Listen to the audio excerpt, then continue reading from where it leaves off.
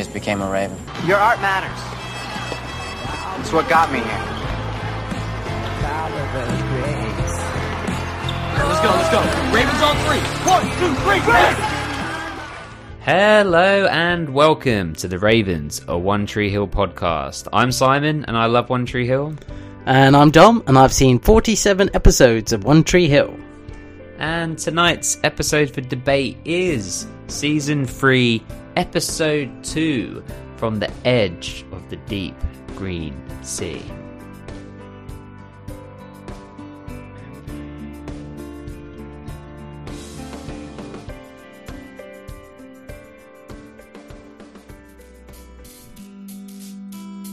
Keeping up appearances.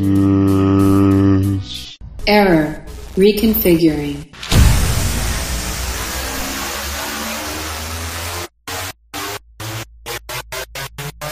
Perspective, nephew. I'm here to adjust yours.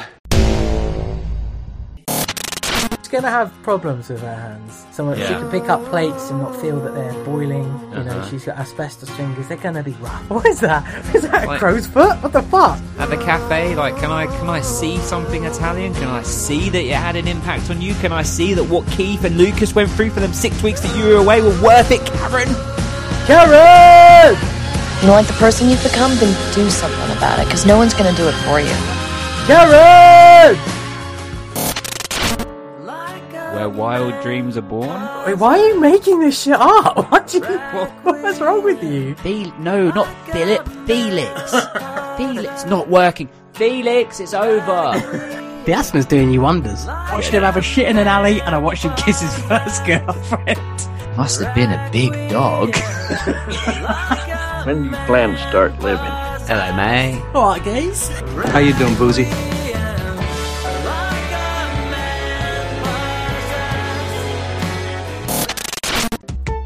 Holiday. That's a one dunk and you're done kind of biscuit. I'm not fucking about, mate.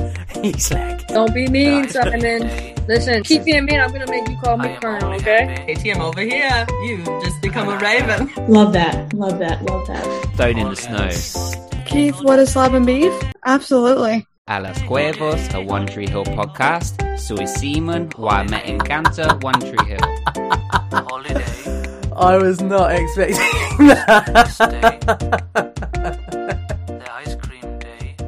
So hello and welcome to the Ravens, a One Tree Hill podcast, where it is always 10:30 at night, so it's time to grab the snacks from the sweet cupboard, move on upstairs and settle in, as tonight's episode for debate is Season 3, Episode 2, From the Edge of the Deep Green Sea. Dom, we are here, and we are alone, my friend. How are you? Yeah, I'm very well, thank you. Back in Poddington, as I called it last week, and this is my thing. I call it Poddington. And we're alone again. Us two. This is 2 in a row. Are we going to get a hat trick out of this? That would be a bit... that would be funky. I get more nervous when we're alone. It's more just us. I get more nervous for the editing. Are we going to be taken off at any point? Like, is iTunes going to realise what we're saying and remove us? Forcibly removed. What? Anyway, how are you? Have you been okay? Had a good week? I mean, we've talked a lot, but you know, I want to share it here. I want to share your feelings on your We've week. spoken a lot in private about how garbage this week has been, because two people from within my organisation decided to go on holiday at the same fucking time, and because of that left a lot of pressure on myself. You then asked me, who authorises these holidays? Well, it's me, which makes it even more annoying. But there you go. So it's been a pain, an absolute pain. I've been, you know, when you're like scared to answer your work phone because you don't know what's going to happen. Yeah. I've had situations. So, like at the peak of lockdown, like the first one here, I was too scared to to even look at, exactly like you said, like look at my phone. It wouldn't even have to ring. It'd just be like, I put it on Do Not Disturb and leave it in the corner so that nothing buzzes through, and then think, when I touch my phone and it lights up, is there going to be 400 messages saying like, this has all gone horrendously wrong? And it's a horrible feeling, but one thing you have to keep saying to yourself is it will have an end. You'll get through the other side, whether that means it's a bit more work for you now, to make it a bit easier, or you got a bit more work coming, and then eventually it'll go away and it'll get better. So that's keep that in mind, my friend. You'll be fine. Well, you'll get there. The Colonel doesn't muck about. I tell you what, when they get back from holiday, they're going to find out who the Colonel is, because there's been when people go, you really start to see the fabric unravel, and then you see what was underneath the rug that they've swept underneath it, and a lot of the times it's hot trash. But before I left my previous job, I used to work with 2 other managers. So there's 3 of us running this department, and this was like, I'd just come out of the online section. I've been asked to work on the food departments to kind of fix them because the other 2 managers were so poor. And it's like when they're on holiday and away from the business, like it gave me the opportunity to fix things. Which is really good, because it's like, okay, the bit that they normally look after, they're not going to be here, so I'm going to look after that now, and it starts to improve. And this is when, like, you hope other people realise it as well, that they're just shit. and like, right, and it's kind of that perfect time, I suppose, for you as like the head of the organisation. You can turn around and go, well, I managed to do it in the time that you're off, like, why can't you handle it? So yeah, when I was the manager of the like grocery department in Welling, and the Sainsbury's in Welling Garden City, I'm going to say it out loud. I had a little whiteboard on our racking that was just for like me and my staff to like do handover notes and communication, and say, okay, Charlie worked this today, Bob worked that today, Callum worked that today, that kind of thing. And in the end, I gave up with writing anything like that on there, because they didn't pay the slightest bit of fucking attention to it. So I just wrote, be less shit. That was what was on it the whole time. The thing is, I never got in trouble and they loved it, so it was all okay. I thought for some reason you're going to say you just drew a massive penis. just left it there. No, not this time. I think I might have said it on the podcast before. I think I've told you before, but my favourite, like West Ham, the football team we support, the fans are infamous for being hilarious, but maybe not meaning to be, but like Cockney, East End sort of geezers. And what this guy said, people were leaving the game early. This was a couple seasons ago when we were playing really trash, and they were leaving early, and this guy just shouted as he was leaving, "Improve!" It was just so funny. I just imagine if someone was able to hear that on the pitch. Oh, I should improve. Get better. Okay, this sounds good. Be better. Maybe win games. Oh, what a great advice. But so I will just share this one thing. So my work phone rang yesterday. You know how you were just saying that when people go, you can kind of see where things really lie. I kind of remembered this week that, not trying to be like egotistical here, but kind of remembering, oh yeah, I'm actually quite good at this. Like this was kind of my thing. Like this is there was a reason why I started doing this in the first place, and because the company got bigger and everything, I kind of ended up in a job role that I never planned on or expected to be in. It just kind of happened as it expanded. And in all honesty, I don't like my job, like the job that I'm in. I liked my job that I'm covering, the job that I used to do, because it's hands-on and talking to people and working with, the people we're supporting and so on and so forth. But right, anyway, my phone rang, and the reason I say this is because I don't know how the person that I'm covering would have reacted to the heat that came off of this woman on the phone. So this woman rang, she's a social worker. She doesn't know me. She doesn't know anyone in the organisation. She doesn't even know what our service does. Doesn't even know. She hasn't Googled it, nothing. Just makes this phone call and has a complaint about something that she had misunderstood and that she had messed up anyway. Turns out once we sorted it all out. But she just come on with so much heat. Who are you? Like, I answer the phone, hello, this is Simon. Who are you? I'm Simon. Oh, yeah. What do you do within the organisation? That's what I want to work out. Well, I'm blah, blah, blah, blah, blah. Can I ask who you are? You say, I fucking own it. And she was like, what is it? What is it, your service? And I explained the patter, you know, that we have. Blah, blah, blah, blah, blah, blah. Okay. Well, can you explain this? Can you explain that? Why is this, that, and this, that, and the other, whatever? And I had to just be like, sorry, before we go any further, can we just bring it down a little bit? I don't understand why you're so angry or why this is so tense. Like, let's have a conversation. Let's work it out. We all want to do the same things. Like, we want what's best for, you know, the person we're talking about. I was like, we're good people. We do a good job. And I was like, we're CQC outstanding. We're good. Like, let's work this out. I mean, you could argue that was borderline patronizing, but at the same time, she was so angry and she was just like, and she kept trying to cut me off. And I was like, if you're going to ask me a question, can you let me give you the answer? Like, otherwise, why are you asking it? And I think sometimes people don't know how to handle you when you're being that honest.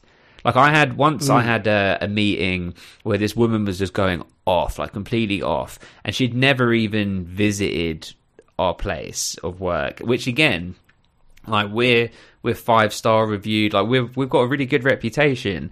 And I was like, excuse me, have you ever been to the place? Have you ever seen or met anyone? No. I was like, no. And this is in a meeting with other people from the council and all these other places. She's like, no. And I was like, can I have an apology?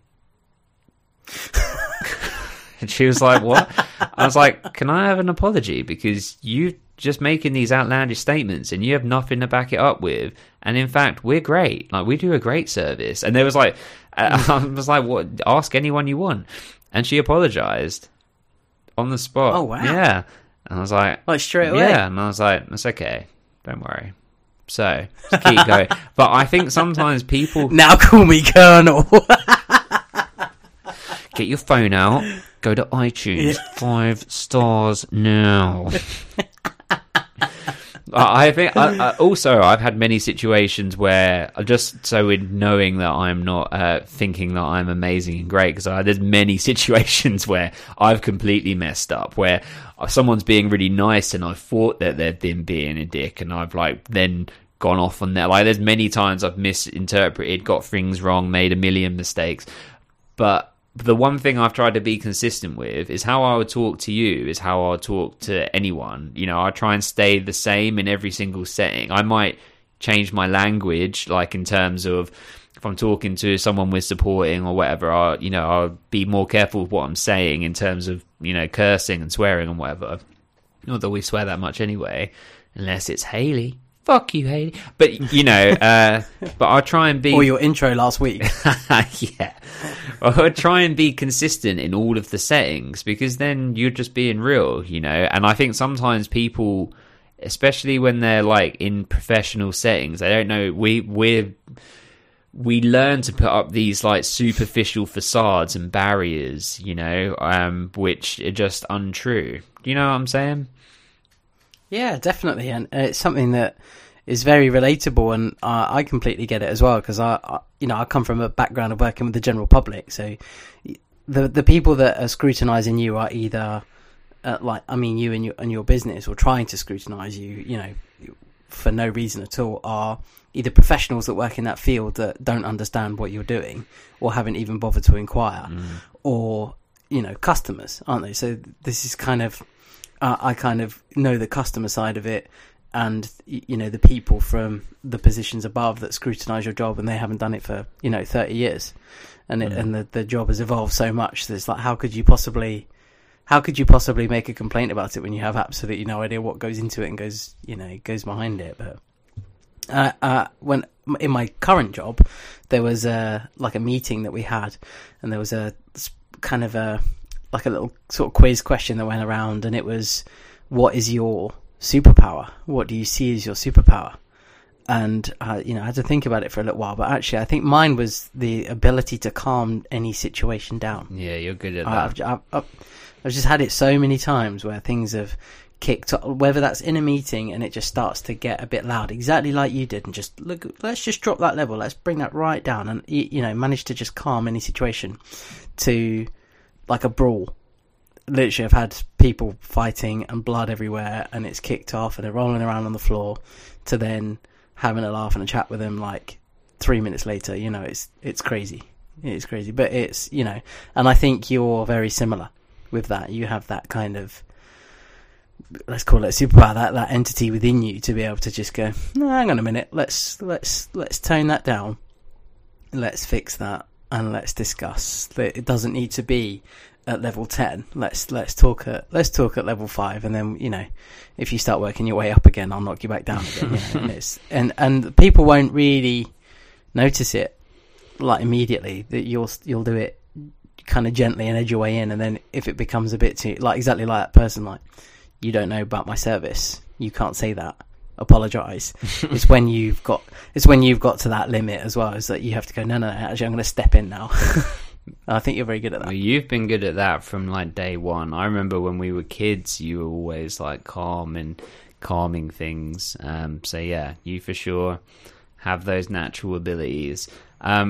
One other thing I just wanted to touch on before we get into One Tree Hill is you posted on the Mighty Ravens Instagram, the Mighty Ravens on Instagram, links below, a screenshot of you and me going back and forth on voice notes. And for anyone that doesn't know or didn't see that, Dom and I pretty much exclusively communicate using voice notes on WhatsApp and GIFs, and occasionally a couple words, but we generally voice note. And these voice notes can range from anything from a minute to like 5 minutes long. And Oki, one of our Ravens, messaged me earlier and was like, you guys, she was like, why don't you just pick up the phone and call him? And I didn't answer it. I just kind of did like a laughing emoji. But the reason why is because sometimes there'll be a couple hours in between the voice note. It's like we do it. It's like doing it on our break, or in between things. Or it's like when we're on the phone, it's a consistent conversation. But some of them the other day, like a particular bit, I was making dinner, I think, in between doing, I don't know what you was doing on your end, but it was so funny. Like, it was cracking me up, and I was thinking, this is a shame that this isn't on the podcast somewhere. And I was thinking, maybe as like a Raven exclusive on ravenshoops.net, maybe we could, I'd have to listen back and maybe cut out a few things if there were names and things. But maybe I could, as a bonus, just put together, there's probably like 20 minutes worth of our back and forth, mortgages and all types of stuff. It's all real responsibilities. Speaking of which, how's your accommodation going? Like, a couple people asked, because we mentioned it on the podcast. You're in the process of closing on a property. Yes, indeed. Thank you for everyone who has inquired. That's very kind of you.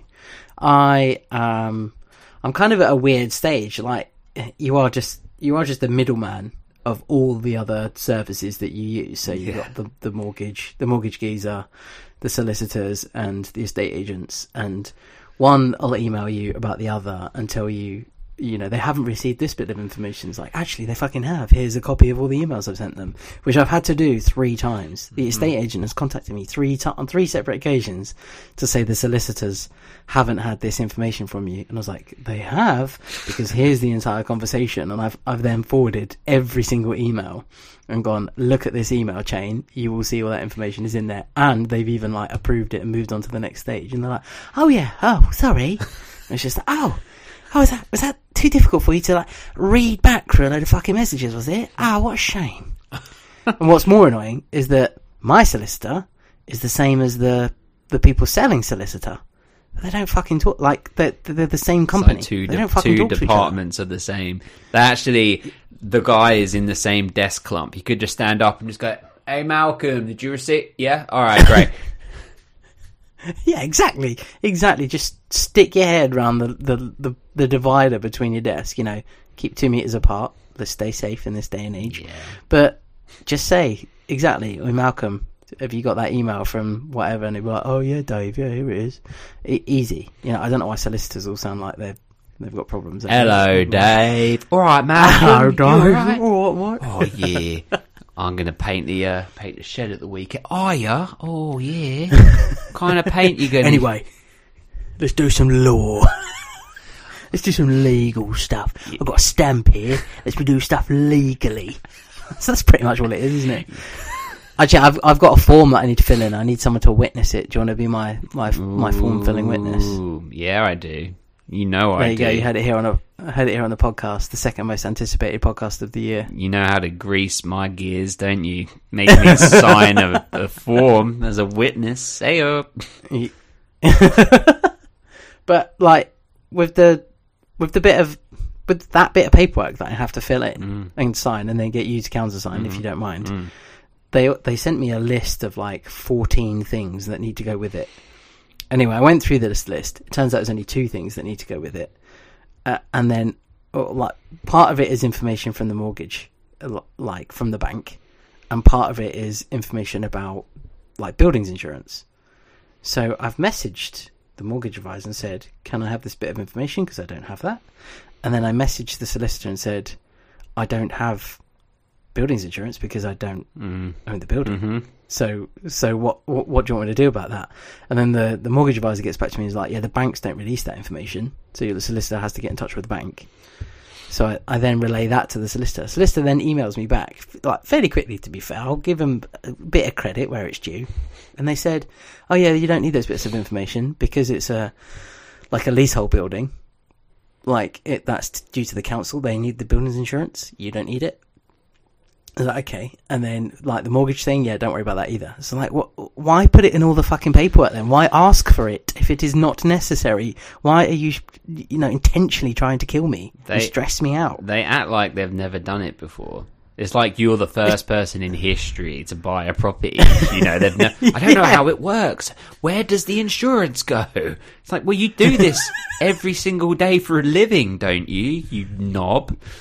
You're literally property solicitors. That is actually on the fucking paperwork that gets sent to me every week when I have to fill something in or send something back. It got to a point where they were like, "You can just e-sign this if you want," because I kept questioning why I had to send this bit of paper, and I just went, "Yeah, okay, fine, I'll e-sign it," and just like typed in my name and emailed it back, and they were like, "Okay, thanks, that's great." Just because I'm getting to a point where I'm starting to question whether they're actually like legit. Like, who are you fucking people? Do you ever think about like I'm gonna say it, like Jesus times? Like the Bible, like it's a long time Jesus ago. time. Yeah, no one knows really when it was. It was a long time ago, right? Yep. There's a big part of you that wants to say things, isn't it? Because isn't it like is year 0 like there's BC I was going to say it's about 2,000 years ago, anyway.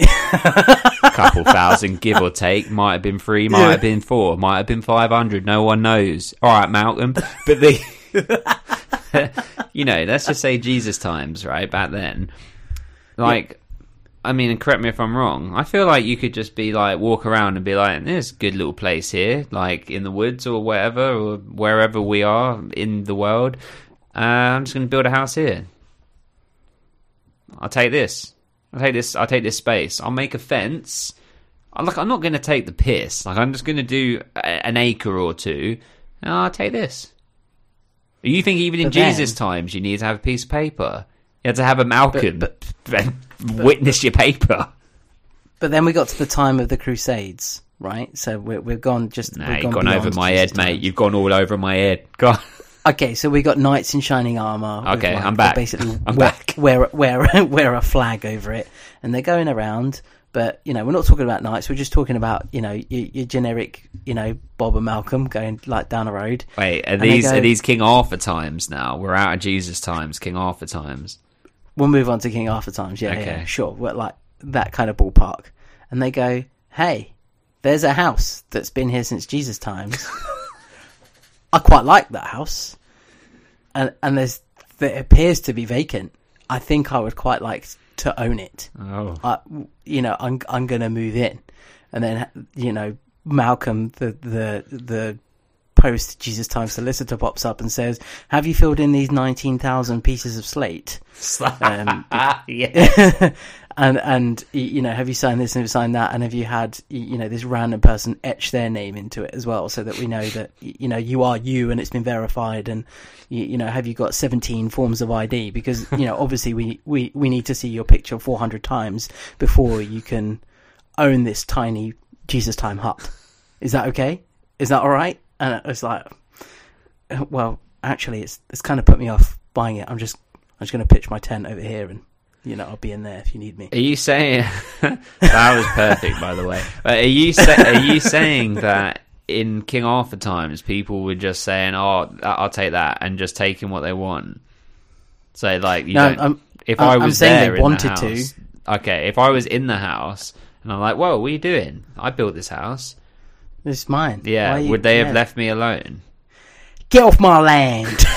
It's one of those moments. But okay. Well, it depends. Are you selling? Like, well, let's say we've got you in your Jesus Time. Maybe you're post Jesus. You're in your Jesus Time. Yeah. Yeah. Yeah. I started in Jesus Time. Yeah. You've been in your heart for 5 years, but your heart, you've outgrown it, and you want something bigger. Yeah. So you find another bit of land that's a bit big. It's right next door to where you were, in fact. Yeah. And you build a bigger hut. Okay. And you still got that small hut. Yeah. So you say, you know what I'm going to do? I'm going to put that small hut on the market. Okay. And then you have 80 people literally come into your little hut and do different surveys for absolutely everything. And then they send you these surveys, and you have to read them all.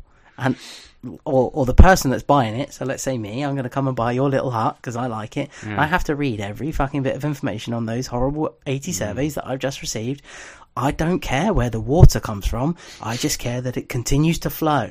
I don't care what wind turbines have been built in, like, within 500 meters of the property. I just care that it's not going to land on my, on the property. You know, I don't care that someone has put planning permission in the last 10 years for something that is about 4 miles away. I just care that I can move in at some point, because I would quite like to live in my own space, because, you know, cabin fever, living at home, it's all a bit crazy. Mm-hmm. So, sorry, Mr. Survey Man, stop sending me all this fucking shit. It makes no sense to me. I think you kind of took this thing about Jesus Times and the thing, and it kind of somehow got back to you hating people doing surveys on your property. That's what I'm guessing. It seemed like it ended up there. But that's where they all started. That's where the surveys would have begun. In Jesus Times. Someone was like, hang on a minute. Yeah. Do you know what? Is this ceiling all right? Who built? Did you get planning permission for this? Did you? You got your certificate? This is what I'm saying. I'm saying, find a piece of vacant land and let me build on it. And just don't build it too close to the sandy land. Don't build it close to the shore. You know what I'm saying? Sandy land. The problem with this country is, if you do that, some dickhead probably owns that land. Yeah. It doesn't matter where it is. Someone will go, I have a claim to that land. You owe me lots of money now.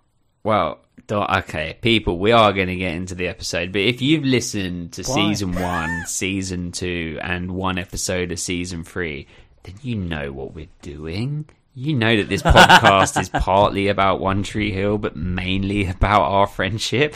Dom, right, you know this. I think I might have said it on the podcast. I'm going to say it a little bit quietly because my window's open. But our next door neighbours built an extension. Really annoying. Do you know why? Because the extension lasted 6 months. Do you know when it happened? 2 months after our baby was born. So what does that mean? We had a newborn baby sleeping in our bedroom, and where were they doing the extension? Right next to our bedroom wall. Yay! Building work, drilling, loud drilling, horrible drilling. What time were they starting, Dom? Well, in the UK, the law for this kind of work is 8:30 in the morning. When did they start, Dom? 7:30. many a confrontation with scary builders. Many, heart fluttering, but I'm cool on the surface. Me going out with a t-shirt on with a bit of sick on it, not the baby's, mine. Yeah, from having to have this confrontation.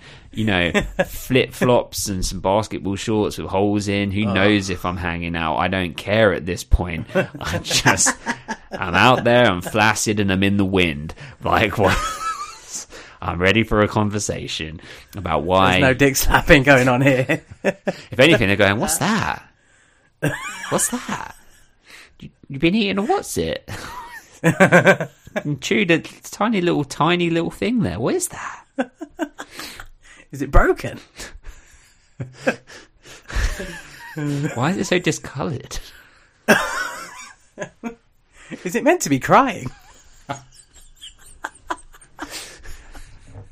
It looks a bit like a tortoise's face. What's wrong with it? Oh, it's okay. It's gone back in its shell. Anyway, so this so much dick chat. quick detour. Hang on, I'm going to come back to this story. Quick detour. When I started my first job, where I met my wife, this is maybe the week before, maybe the week after, I'm not sure, but I just started this job, and my parents took me to shopping to buy me work clothes. I was only 22, buying me like suit trousers and horrible patterned oversized jumpers and things. Anyway, I get out of my car and I'm walking into work, into the office. This is like an office job, and as I'm walking in, I see, I was working with old women, essentially, people near retirement age. They were lovely, but I was waving to them as I was walking in, and as I'm walking in, this is 8:30 in the morning, I feel a little wind, and I look down and my dick's out. I'm not joking. I don't know how. My flies were obviously open. Social worker on the phone. My flies were obviously open, and then I used to wear really baggy boxer shorts back in the. I don't know if you remember, but I went through a phase of wearing extremely baggy clothing. It was just my thing. And so I must have really baggy boxer shorts on. So, and men's boxer shorts have that little opening, so it's easier for you to pee. Unzip and pee. I don't know. I must have got dressed in a rush. I don't know, but I just looked down. I was like, "Oh my god!" Zipped up. I don't think that they saw, but it was lucky that the wind struck, because otherwise that's what I felt. I felt a breeze, and I was like, "Oh my god!" So there we go. It's happened. Imagine if that was your first meeting with your now wife. Imagine how differently things could have been. It's like people going, "Look at that sort of social leper in the corner with his dick out over there. What a fucking weirdo. Who hired him?" Well, see before you buy, I guess. I don't know. But anyway, right. So this building works. It was a real pain. They're built quite close to our house. It doesn't attach to our house, but it's really close. And we'd ask them if they could not do it so close, and blah blah blah. This whole thing. Anyway, they've just finished, and I sort of had a look. My wife and I had a look from across the street. And they're super big on planning permission here. Has to be to the T. You can't go over. If you go over, it's a big deal. They'll make you knock it down and start again, or knock parts of it down or whatever. Well, guess what, Dom? They went 3 bricks higher, as in 3 brick rows higher than the plan says. And that's quite substantial. You think about what a brick is, right? 3 brick rows, and that's attached because we have a party wall.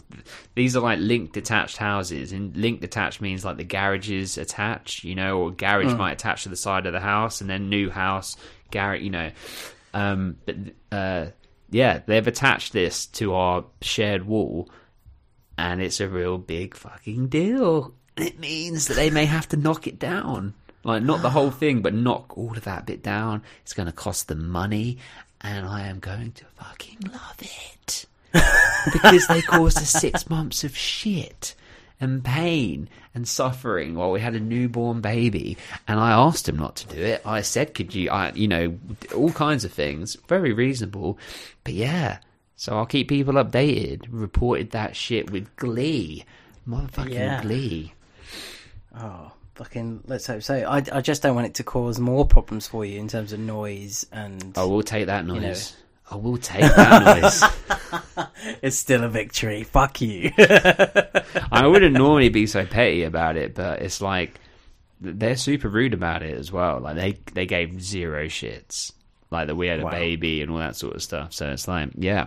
But right, okay, on to One Tree Hill, my friends. So I wanted to start, as we have been starting more recently, with some Patreon shout-outs. That's right, Dom. I used to message Dom every time we had a new Patreon member, but now I think it's nicer to do it this way. I can't remember a last episode where we didn't have names to call out, which is super humbling, super grateful. Thank you so much, everyone. This has gone way beyond anything we'd ever expected. So, yeah, just thank you so much. Yeah, it's very much appreciated, and I love doing the shout-outs. Yeah, that was a big surprise that you said we'll be doing more shout-outs. So, yeah, bring them on. Wow. Who's upgraded from pigeon to raven today? A couple of non-pigeons, a couple of raven elites we have coming in at junior varsity. Michelle, you just became a raven. And also in junior varsity, Billy with an IE at the end. I think that's important. Let's make this right. Billy with an IE. Does it change how you're going to pronounce it?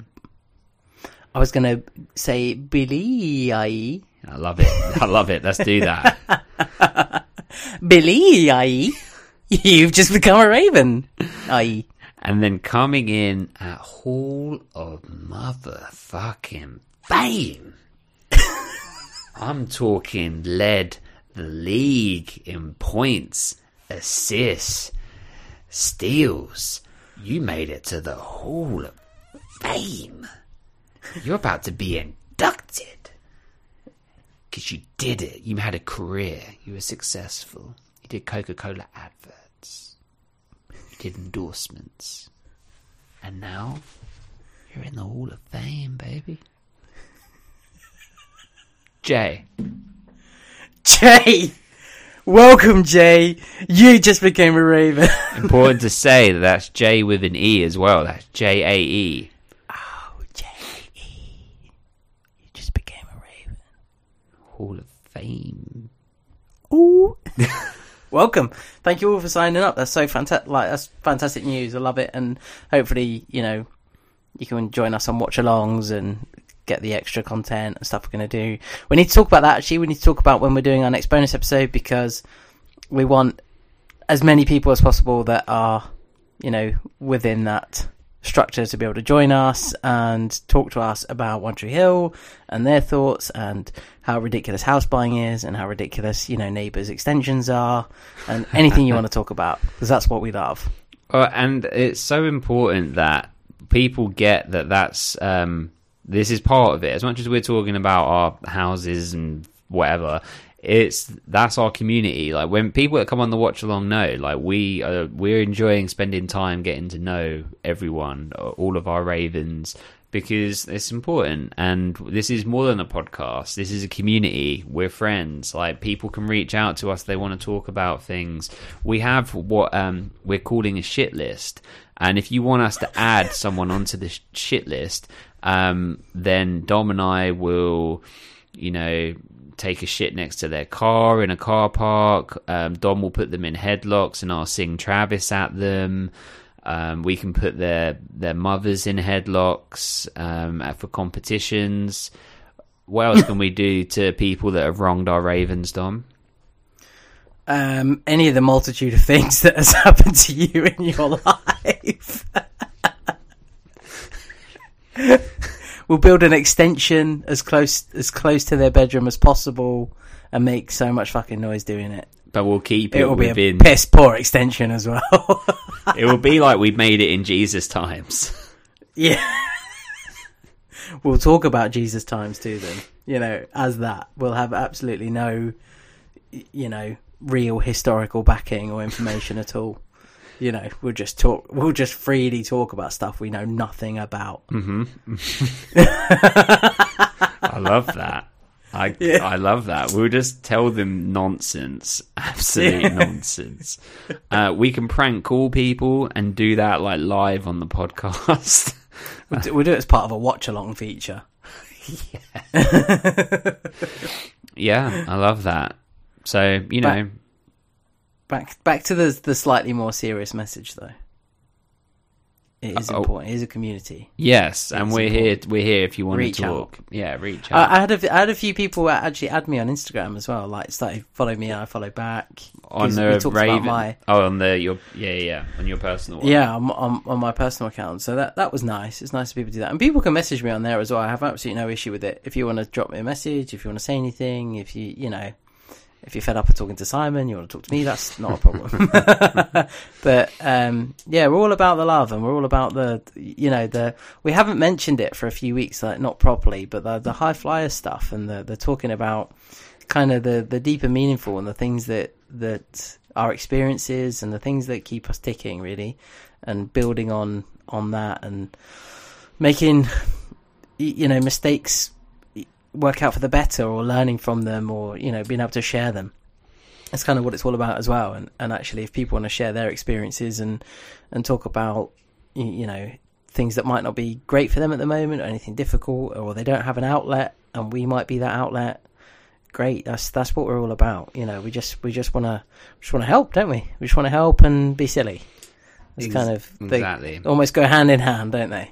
They do. And I've made tons of mistakes in my life. I was just saying to Dom before we were recording, actually, that I'm looking forward to eventually, obviously, these characters are going to get older. Like, he knows this isn't a spoiler because it goes on for 9 seasons. And there are stories and things that we haven't been able to tell because it's not relevant. Like, I mean, I know people might be saying, but what's relevant about Jesus times? Firstly, everything. But secondly... I get what you're saying, but I'm saying as in relation to the show, they're in their adolescence. So a lot of the stories we're talking about, fingering on dance floors, and when you almost got you were being followed by those guys when you was at college. You turn around, stories like that. It's kind of relevant to what we're talking about in the context of the show. But there's a lot that we can say, if they start working, and in jobs and things like that is more like our early adulthood and transitioning through. So I'm looking forward to when we get to things like that. But yeah, we're always here for the conversation. I heard a really good thing. I read. Can you call it reading a book if it was an audio book? How do you... This is that famous philosophical question, isn't it? Is have you read the book if you've heard someone else read it to you? So I don't have an answer, but for this we'll say yes. We'll say you read this book. I listened to this book, which was Green Lights by Matthew McConaughey, and Matthew McConaughey narrates it or reads it, and it's so good. And if people are gonna read it, listen to it, whatever, I suggest you listen to it because he tells it and does impressions of the people he's talking about and everything. And he's so sort of eloquent and has a great voice for it anyway. It's awesome. I think it's my favorite book that I've ever heard or read. I don't really read. I like it because it was a 7-hour podcast. But the one thing I'll say about it, because it's like written so well, I had to keep hitting the 15-second back thing sometimes, because when it's conversational, you get those punchlines and great bits of knowledge or whatever, but they come in and out. But with this, sometimes it was like back to back to back, and it's like, wow, that's a lot for me to handle while I'm like walking my dog, But anyway, it's called Green Lights, and the whole point of it, and this is said in the first chapter, so it's not spoiling anything, is that in life we have events that are red lights, yellow lights, amber lights, whatever, and green lights.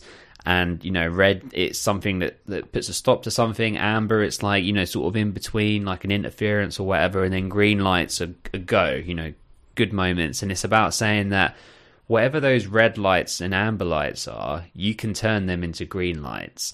And that kind of is like what we do on this podcast, is you can think about a mistake that you made, but you can usually always find a way that it's helped you, whether it be that you've learned from that mistake, or it helped guide you into something else, or it's generally helped you just become a better person, because you can't expect to go through life with all green lights and it's just not going to happen. Like, you need red lights and amber lights to sculpt you, to make you, so you experience and learn.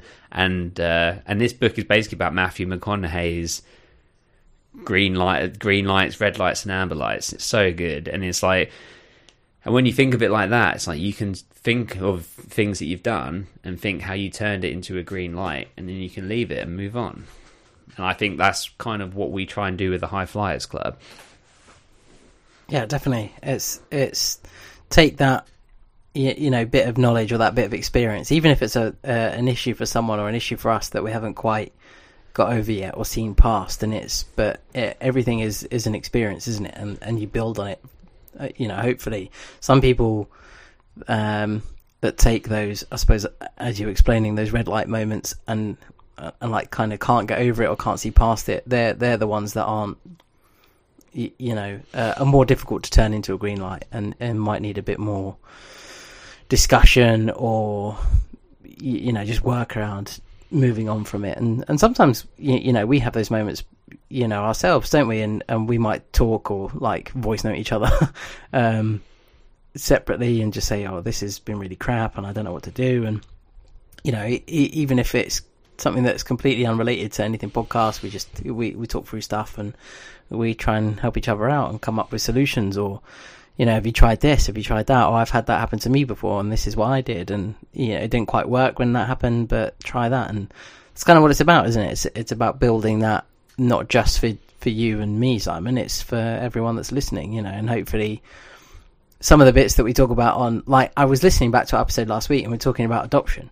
Now, I know like very little about adoption other than the story I told, and that's an experience of someone and how it worked for them. And you talked about your experience with adoption, from your parents, and kind of how it's worked for them and how they came together and all of that. And it's there's all these little stories and little nuggets, and it will hopefully resonate with people, and people will go, actually, I like that bit of advice, or I'm going to take that little segment and try it out and give that a go. And that's the reward, isn't it, for us? That's the kind of buzz we get out of doing this. Yeah, totally. I think at the beginning I used to feel guilty about not getting into the One Tree Hill stuff as much, but actually as we go on, I kind of unapologetically love what we have. That, yeah, we talk about One Tree Hill, and yes, we relate things to it. And that's what we all have in common within our community, that we're watching this show and that we love it, and you're new to it. But it's about the relationships and about us going through the human experience, and that we're all flawed, and that, but there's beauty in that, because the beauty is in the learning and in the progressing, So yeah, I think that's great. I think it is great. Well, I have one last thing. This is One Tree Hill related. Before we get into this episode, is that we had a comment on our finale episode that it only just came in a couple hours ago, so I didn't respond yet. And then I thought, actually, maybe we could respond on the podcast. Okay. So it's from Jay, our friend Jay, who, she's been on the podcast. She is the Colonel. When she's the backup Colonel, Jay. Okay, back up a little bit. Yeah, I'm not scared of you when you're not here. Well, I'm sure she won't mind me reading this, and then we can talk about it. Uh-huh. So she said, a bit late on this, and there is so much to say, but thank you, Tahani. We appreciate you, Tahani. You know that. Bobble and Squint Designs, hoodies, t-shirts, they're on the merch store. But thank you to Hani about having Hayley's back. So this is what we're talking about, Dom. Okay. Here we go. Finally, someone on my side of things. You can't expect her to just tell the music tour, hey, I'm having problems with my husband. Can you please put a pause on the tour till I get it fixed? She went around it in the wrong way for sure, but no fuck you Hayley's needed. Laugh out loud. So, firstly, I think this is important because I've received a few messages about things like this, especially from Amber. Amber, you know what's up. And you, Jay, and others and other people as well. And I'm sure there's a lot of people that haven't written in that feel this way. That feel like actually Hayley is fine. You know, she did what she did, and she's entitled to go and chase her dream, etc., etc. Now, I don't want to speak for both of us, so I'll just say what I think. But I feel like you're going to think the same. But we'll find out. I thought you were going to say I don't want to speak for both of us, but I will anyway. And start by saying, fuck you, hate. No, I'm joking. I think she's entitled to go after her dream and get all of that. Totally. And Nathan should be in support of that. And I think when she left, Nathan was being immature, giving her the ultimatum and all of that. But he rescinded on that quick. Like, he regretted it and like was chasing after her to go back to the apartment, and she'd gone. You know, he was acting out of emotion. Maybe she was acting out of emotion when she left. But the point is marriage is for life, and marriage is serious. That's different to a relationship and different to an adolescent relationship. And then so you could argue that they weren't ready to get married. But if I went and to leave my wife to go on a tour or to go wherever, while we were arguing, while I kissed another person, it's like there's just levels of selfishness to me that no, she made a bad choice, and then she continued to stick with it, and she has so many opportunities for outs. Like, she doesn't need to tell the tour to stop or to pause or anything like that. I feel like, yeah, she should leave it. The same as if Nathan went to High Flyers under these circumstances. He should also leave it, and he should wait and stay, because the marriage needs to be primary above everything else. And then once that is functioning, everything else can actually go on top of it, because that then becomes the foundation, you know, where it's healthy. I mean, that's just my opinion. What do you think, Dom? Yeah, I'm in the same boat, really. I think we've kind of said this on a couple of previous episodes, is that going for your dreams is really important, and don't give up on them. Don't give up on them if you think they're achievable or you have the means to achieve it. You know, don't drive yourself to an edge of like destruction or like insanity if it's something that's totally unachievable. Just you know, edit the goal, just change it slightly. But she had a dream, she had a goal. This is what she really wanted to do. Great.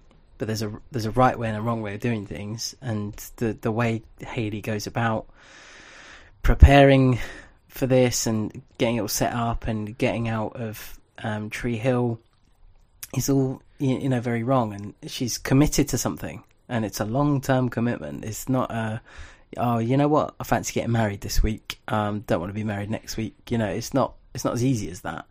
I completely appreciate the being on Hayley's side and people kind of seeing it from Hayley's point of view, and that she needs to follow her dreams, because I get that as well.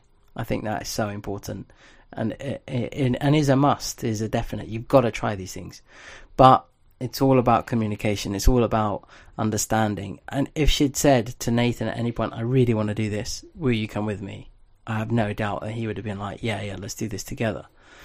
You know, and the issues with Chris might have been averted, but at the end of the day, she still kissed another man, and that's something that's going to be very difficult for Nathan to get over, surely, and see past, because, you know, even in this the episode that we are talking about tonight, the record was played. You know, the Chris Keller Hayley record gets played at the beach, and Peyton does it as basically a fuck you Hayley to her face.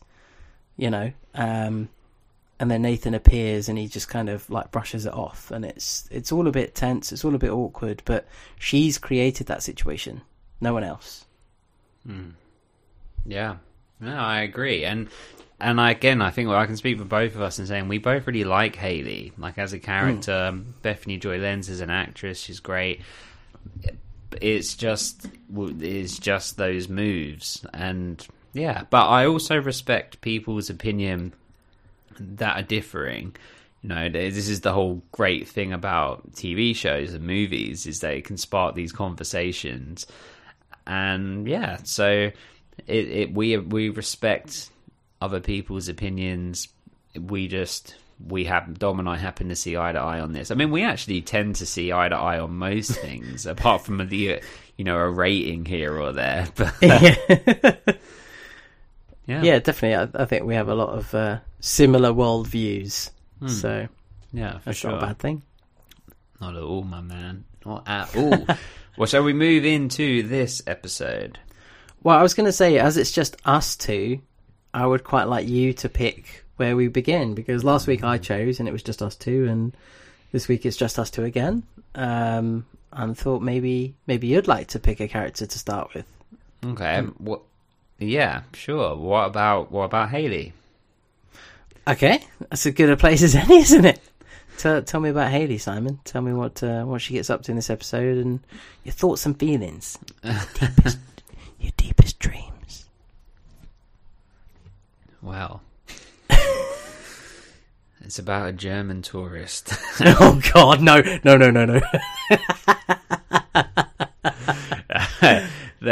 Well, Hayley, she's moved into Brooke's apartment, so we have that. She gets like 6 foot, as Brooke says. So this is a 1-bedroom apartment, so they're sharing a bedroom. Brooke has decorated it really, really nice and sort of put her own spin on the apartment. She spends some time with Lucas, which is nice. It's like we've got that dynamic back, so it sort of feels like we've got some of them season 1 vibes, like you were saying in the last episode, and the one before that. It feels like it's kind of reset to sort of season 1 dynamics. She approaches Nathan in the gym. I figure I'll just go through some of the broad strokes and then we'll sort of dissect it. She approaches Nathan in the gym. She doesn't know that he's back. He hadn't told her that he's back from High Flyers. Nathan's consistently giving her a hard time throughout it. I guess we can talk a bit more about that when we cover him. There's some good comedy moments when she goes to Dan's house looking for Nathan, and he just plays off that he's not there and just sort of having fun at her expense. That Dom edited together and edits together now, every week, the highlight video from our watch along for our ravenshoops.net. And you had some great reactions to that part. Like, you enjoyed all of that, right? You love that stuff. Oh, just anything with Dan really being like that is brilliant. There's great moments. So all of them will be on there for all of time. If you're listening to this in 10 years' time, they'll be available there for you. Does that freak you out to think that someone in like a decade's time might be listening to this for the first time? Yeah, I was going to mention this earlier, but it's kind of strange to think that we might be in season 9 or at the end of season 9 and someone is just like starting or decides to start up, join the Patreon or something like that. It would be so strange to think that, our voices and our opinions are going to be out there for a long time. So much content. I would love it as a patron. Like, that would be my favorite thing. There's like so much content on there. So yeah, awesome. So yeah, she does that. She has a bit of a rough time with Peyton. So the whole episode is coming to the crescendo of them having like the end of summer, bonfire party at the beach, and Peyton's just not giving her an inch really. She approaches Nathan again at the end, and basically they need to talk, and Nathan's saying, look, I'm not ready for you right now. Like, you should go about your business, do what you want to do. I don't know when I'll be ready for you. And she is getting frustrated. She's like, but I'm here and I love you. Why can't we fix this? And he's like, well, it's going to take time. And then she finally gets it, and then at the end basically says, well, I'll be here. And that's kind of what she just needed to say. That's what she needed, is that I will be here when you're ready. And that was the first time where it was like, okay, all right, she's getting it, she's back, let's go, okay. Because that, yeah. So I probably missed a couple little bits in there. Oh, Tim wanted her to play When the Stars Go Blue, as you said, and he'd say he would do the Chris Keller parts, and Nathan comes in and throws his guitar on the fire. Everyone loves that. And he's like, ooh, Nathan's here. And just sort of runs after him. I mean, as sort of details go, I feel like that's pretty much it. I mean, what's your perspective on Hayley in this one? Like, how did you feel about her? And like, she has quite an interesting journey in this, because it is all about resetting, and it is. I genuinely think this season is, okay, we need to get back to season 1 kind of vibes and sentiment, because season 2 maybe didn't quite work as well, on reflection, because I think season 1 was very good. Season 2 is definitely lacking in some episodes, but there are some good episodes in season 2 as well, and season 3 seems to be back on form to and consistent with season 1. Like we said before, Nathan and Lucas aren't getting on. Dan's, everybody hates him again and is trying to divorce him. They're trying to divorce him. Hayley is now potentially entering tutor girl mode again. Brooke is being her, we said, loose self, but is conflicted, because I think she really does love Lucas, but is finding that difficult to. It's the fear of getting hurt. Peyton is back to being fucking miserable again. Peyton. God, I hate you. So obnoxious. Even your birth mother hated you. She chose drugs. Oh my God. Kat commented on the highlight video of the watch along and just commented your quote of saying Dom quotations. I like drugs more than I like Peyton. And you hate drugs. I've never tried any, but Dom's never had a cigarette. Do you know, like, things like that are watch along exclusives. We had a whole talk about drugs, and if anyone had taken drugs or not taken drugs, and these are things that don't get recorded and don't. This is where we're going to call you all out.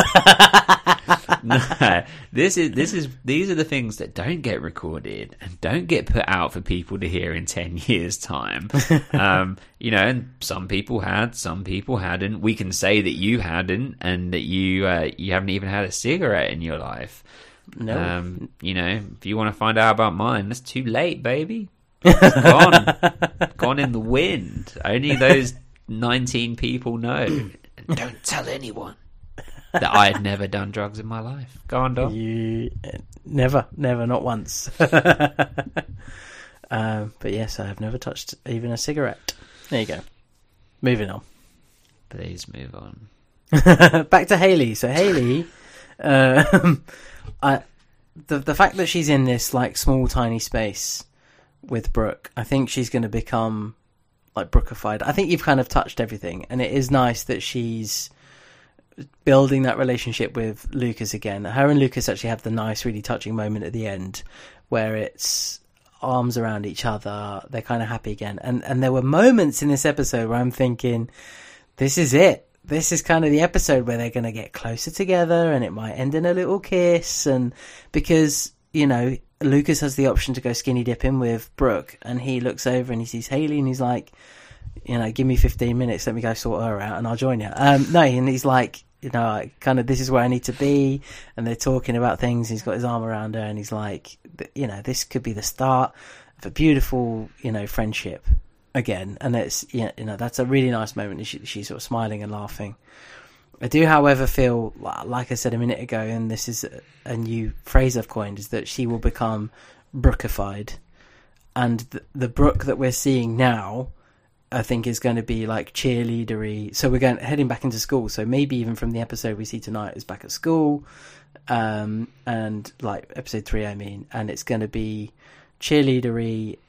I think Hayley's going to be like talked into being a cheerleader. It's going to be a way of getting closer to Nathan and kind of being at all the games and being a presence.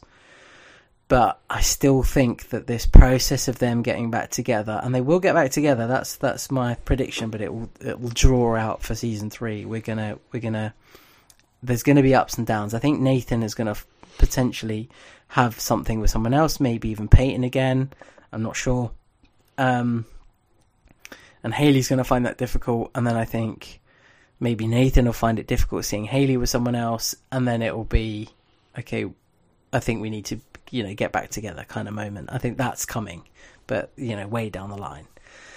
In terms of this episode, Hayley, like her progression and the kind of character that she's going back to, it feels like she's going back to what she was. So I think she has a choice now, doesn't she? When she goes back to school, tutor girl, and this is exactly what Nathan, lays in front of her: is pick music, pick school, pick something, and focus on it. Just don't focus on me. And I think she's going to do that, and I think it's going to be the school element, but with these changes. Okay. we will see, my friend. I'm not sure there's much else to say on her in this episode. She's trying to redeem herself, and I think that's a good thing. She's trying to, build those bridges. She says, "God, I haven't spoken to Peyton for like ages," because Brooke has managed to completely redo the apartment in less than a night, which is just outrageous. But okay, well done. And she's like, I haven't spoken to Peyton in like an age. I need to like talk to her. Tries to talk to her, and Peyton has her own issues, and is using that as an excuse to not be very nice to anyone really, but particularly Hayley, because Hayley left people in a sad situation in a sad way. Kind of, it shows her impact as a character, doesn't it? And on these other characters, because they all missed her when she went. And they weren't even particularly good friends. And now it's like, oh, you're living at Brooke's place? Wow, who'd have thought that would happen? And, oh, you're really good friends with Peyton and you didn't say goodbye, so she's really upset. And Lucas is now like, okay, we're going to mend our relationship. And Nathan is just had this torment for all of season 2. So it just really shows her impact on everyone. Even Dan. Yeah. Such a creepy bit when he's like, call me Dad. So unnecessarily creepy, but well played. Paul Johansson is just the man. He is just the man. The more we go on, the more I'm like, I've always loved him. Like Tahani, he's like he's up there as one of my favorite characters. So to have like the prop that's his is just like extra. It's like extra weight to it. But okay, you choose a character. Let's pick a opposite number then for the episode with who I think is Brooke. Okay. So we'll go with Brooke, right? Yeah. Tell us about her, my friend. Well, Brooke has the interior designing capability of a Greek god. Do you remember changing rooms where they would do it in like 45 minutes with like Lawrence Llewellyn-Bowen pops in with like Handy Andy, and it's just like Handy Andy, yes. Handy Andy.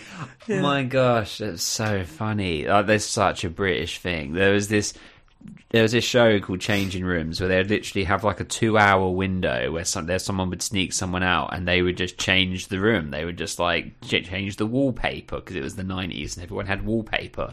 And, it was like, Carol Smiley used to present it. That's it. And they would like present the person with the room like as a surprise at the end, and they would always love it. But there was a couple classic moments of they were like, oh boy. You've ruined my house.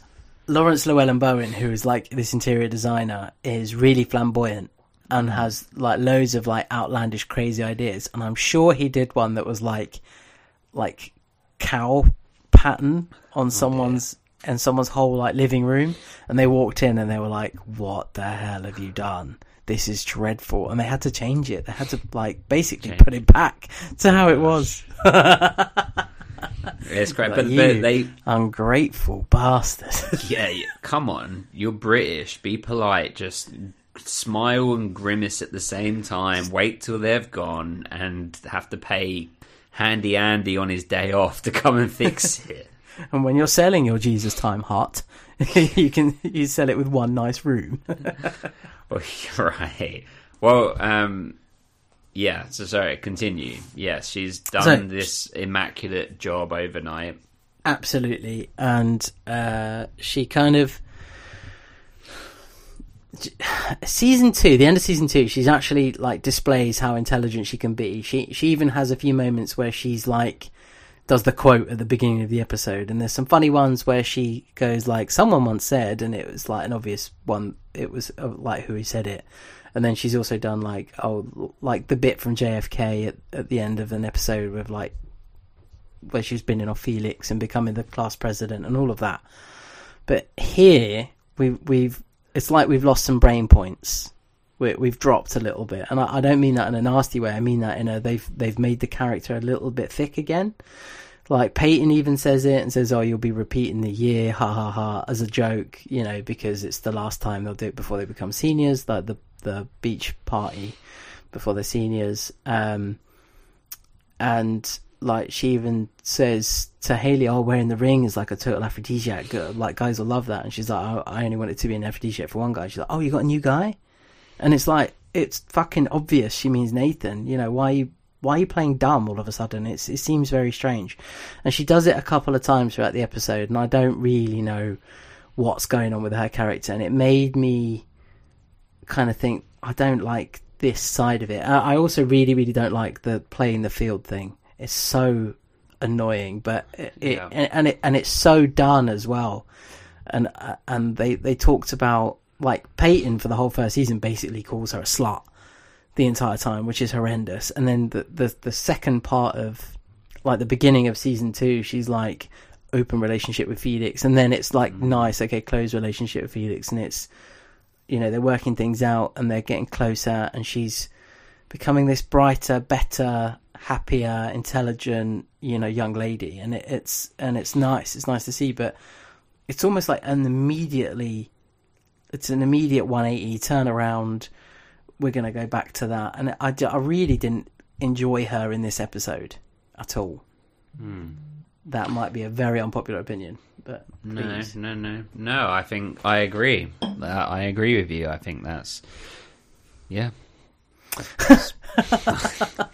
You said it, you meant it, I agreed with it. But I mean, even like right at the beginning, writing the boys' names on the door. Yeah, I knew you was going to say it. But yeah. please, like, tell us about the door. Tell us about the door. It was just kind of like, these are the boys I get, and these are the boys you get, and it, like, Peyton wasn't in the mood for it, and Peyton should have just gone, "Oh, fuck off, stop writing shit on my door, it's weird, I don't like what you've listed all these men on my door, and you know what's going to happen? Lucas is going to come around, or Nathan's going to come around, or someone's going to come around, and they're going to see all these names on the door, and they're going to go, what's this?" And go, "Oh, these are all the blokes Brooke can sleep with, and these are all the blokes I can sleep with." And they'll be like, "Oh, plus Anna." And it's all going to be like, what the hell? What, like, why have you created this list? That just makes no sense. It's like bullshit. It's all like vanity based for her in this episode, and it felt very strange. It was like all the muscly lifeguards, of Carmen. I'm gonna dance between both of them, and I'm gonna skinny dipping with them, and it's just yawn. It's so boring. I like fuck this bit of the episode off. It's just absolute, what a waste of time. Like, literally, like, Lucas going up to her and saying, "Yeah, I'm the one for you," was brilliant. Just fucking smash it in her face, like, right there on the beach in front of all the meatheads. "I'm the guy for you. You'll figure it out soon enough." And then she lit up, and then it was like a moment of, like, clarity. It was like, oh, okay, yeah, definitely. I kind of see that. And she has that little cheeky grin, and she has that grin as her and Haley are walking away, and it's like, they're friends again. I think we could be together. How wonderful. But where was that the fucking 40 minutes before all of that? It was just bollocks in my eyes. Wow. Sorry. Hello, Malcolm. Alright, it's all a bunch of bollocks, that was, wasn't it? Yeah. No, I agree. I can't argue with you. I think that Could you imagine if when Lucas walked over to her on the beach and he's like, "I'm the one for you, Britt Davis," and she looks down and his dick was out. He just didn't know, and he's like, "Oh no, there was no breeze. I didn't know. I couldn't feel it. I couldn't feel it. I couldn't feel it on the flames of the bonfire." God. Tim runs over. There's a wiener to put on the fire. I bet it'll burn cool. No, yeah, I agree, man. I think that's right on. I just to say on the names on the door. We said it on the watch along, but our boy Narion, the Ravens guy, his name was on the board, and I have to shout out Marine, who everyone knows Marine at this point. Come on, everyone knows Marine is dangerous. She has aggression and violent tendencies. No, but it was Marine screenshotted that to me like months ago, like midway through season 2 or something, like a few weeks after he was on the podcast. So that was cool. I think some of that was just played for jokes, really. Oh, why do you get Dave Grohl and this, all of that? But I will say that there are a couple t-shirt worthy, the iconic One Tree Hill moments in this episode. One of them is those doors. That is iconic. Yeah, it is. Even on eBay, you can buy, I'm assuming it's stickers. There can't be doors. But I have Google alerts for eBay alerts, and Google alerts for if One Tree Hill props come up. That's how I always know if there's a piece of the river court up there or whatever, just in case suddenly they put up I don't know, what would I want? Anything, but but yeah, that comes up a few times. It's like not really like replicas, either replica doors with this stuff on, or I'm guessing it's stickers that you can put on your own door. So that's one, and then I'm the guy for you, Britt Davis. That's like a classic. Oh, okay. One. I thought it was going to be something more like towards what Brooke had said or something like that, but it's something that Lucas said, so that makes sense. That's fine. That's acceptable. That's acceptable use of t-shirt worthy information. I will just say, so look, we've been talking about drama queens a lot recently. I'm barely gonna touch on it, but I'm just gonna say that in a couple of weeks, Dom and I, Lex, and Liz and Michelle. So we're talking about, the Trinity uniting Ravens in gold. Come on. If we're in Olympic times right now, throw on a gold medal on Dom, throw a gold medal on me, throw a gold medal on yourself, because you're listening and you're a Raven. Pigeons, doves get thrown at the Olympics. We'll just have pigeons at ours. And River Court, Tree Hill Talk, we're all coming together and we are going to discuss drama queens. We're going to have a whole separate episode just talking about it. Dom obviously hasn't listened, but what's going to be good about it is we can kind of give him the gist, give him what's been happening. And we're going to talk about it because there are some conflicting opinions. I know Lex's opinion because we talk to her quite often. I don't know Michelle or Liz's, and I know mine. And I like it. There are just some things that should be said, I think. Fuck it. One of them is that they never talk about Chad. They never talk about Lucas. And I know that they're doing it because, well, Sophia's Bush has like a... Sophia's Bush has a history there. That's exactly what you just said.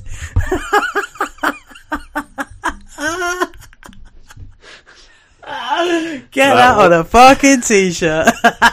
That wasn't what I meant. I will write that one myself. So, honey, put the pen down. I've got this. Honey's not going to put that on a t-shirt. Sophia, they won't talk about Chad because Sophia's Bush has a history. Jesus. Oh, that your wasn't words, my what friend. I meant. Oh, Stone gosh. in the snow. That wasn't what I meant. Sophia Bush has a history. Yeah. So I get it. I understand. Oh, come on. Get over it.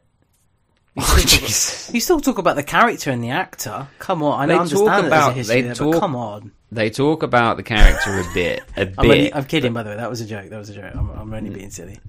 Yeah, they're going to come for you. You're talking about the Crusades. It's about to be Jesus times for you, Dom. There's my head on a stick. Freedom! Yeah, basically. Oh, no, it's Braveheart. Oh, it's Mel same Gibson. thing. Fuck you, Mel. Yeah, actually, yeah. Good point. Bloody Mel. Can someone edit together and remake the original Lethal Weapon films with someone else's rigs? Who would be a good Riggs? Who are we putting in his place? I, for some reason, thought that you were about to say Jude Law, and I was going to say that's the biggest fuck you to the character Riggs. I hate Jude Law. If I wanted a plank of wood playing Riggs, then yeah, fine. Okay, I'll put Jude Law in. Riggs. Not Riggs. I hate Jude Law so much. Yeah, I'm not a Jude Law fan at all. Shave your head, Jude. You've had the Alan Shearer Island for about 20 years. Just let it go.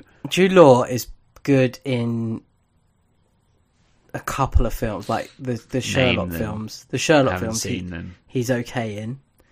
And maybe The Holiday. He's alright in The Holiday. Other than that, seen that. Like, have you ever seen AI? Oh my god, dreadful film. And he's just saw it at the cinema. Yeah. Oh, you poor boy.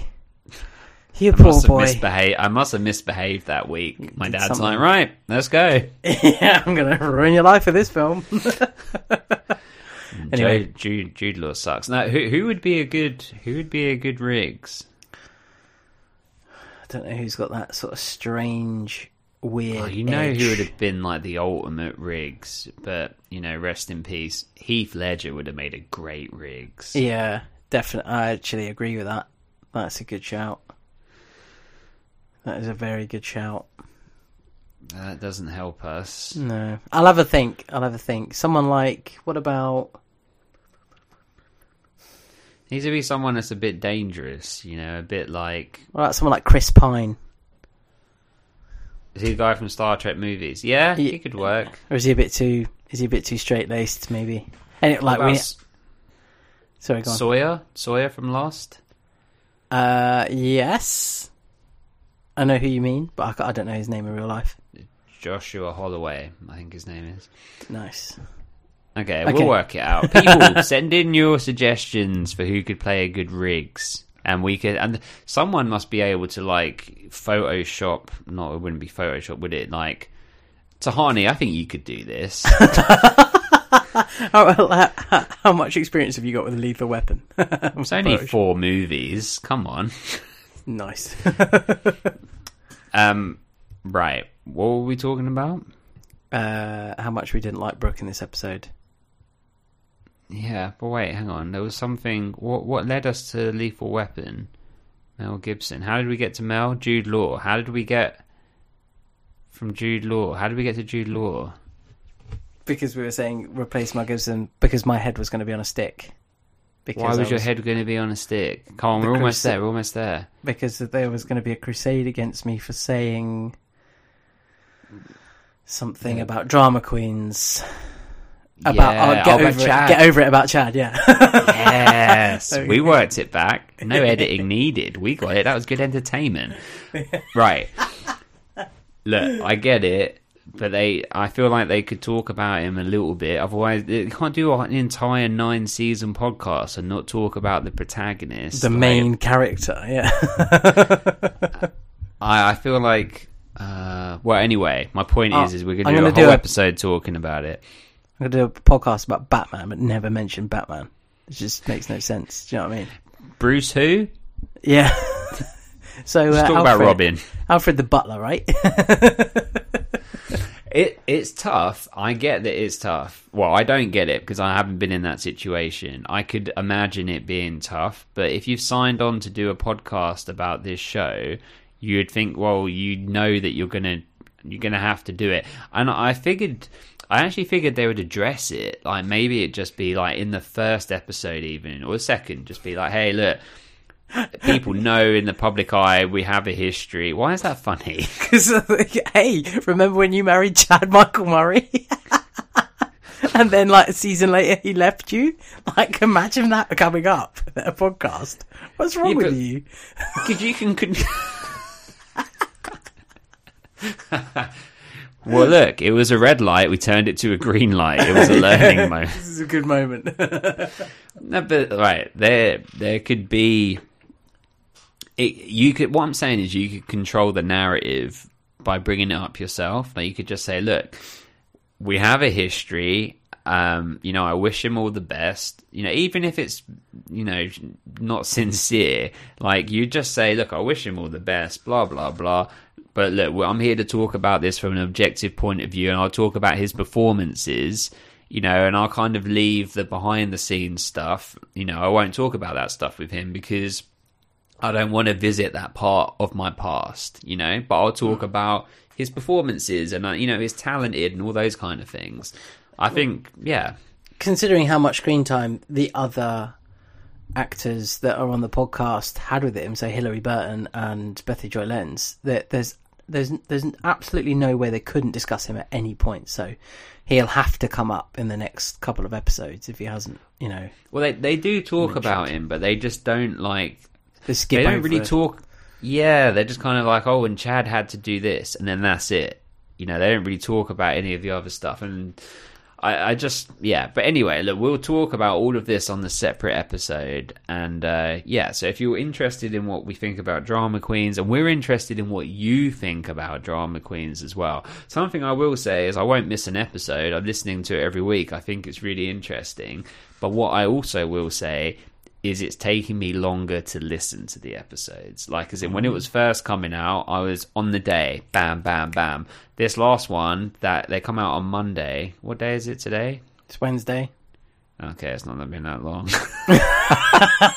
I listened to it yesterday. But the one before that, I was like 5-6 days before I listened to it because I had other things coming up that I wanted to listen to. Like, I listened to Lex and Matt's Excellent Adventure that came out after it before listening to it. Like, as in, and that's a great podcast. There's our friends on there. But, it's more that it's becoming less urgent for me to listen to it. And people have messaged me as well. I haven't listened to any of it, but people have messaged me and said, "Hey, do you know what? You were kind of right about it being like the DVD extras kind of thing. It's just their behind the scenes moments, and that's great. That's great having that podcast. It's not going to be the same content as what we're going to go through because it's one guy that kind of lives by One Tree Hill, one guy that's never seen it, and working our way through it, isn't it? And it's going to be completely different, but they're going to have some great insight. You just hope that they cover, everyone. Yeah, in the same detail, at least in the same detail. And it might just be me feeling that way because he is my favorite character and favorite, performer in it. So it's like, him and Paul Johansson. But it's like, well, I want to hear about that stuff because that's what I'm into it here for. But we'll get to all of that. It'll be really interesting. Hopefully, I will.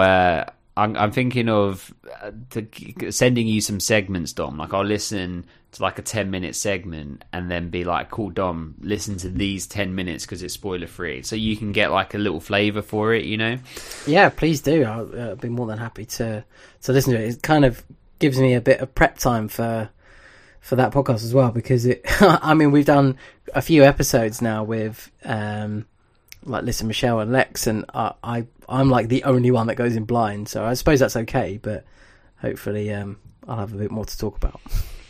I'll hook you up, man. I'll get some. I'll give you some timestamps. But right, okay. So I would just say on Brooke that so there's a few other things, right? She does the skinny dipping, she does all these other things, and this is the whole thing is this open relationship, like you said. It annoyed me too. But I think that she's doing it to protect herself, right? Because she got hurt before, so she's trying to control the situation so that it can't happen to her, right? There's just one line that really kind of bothers me about her.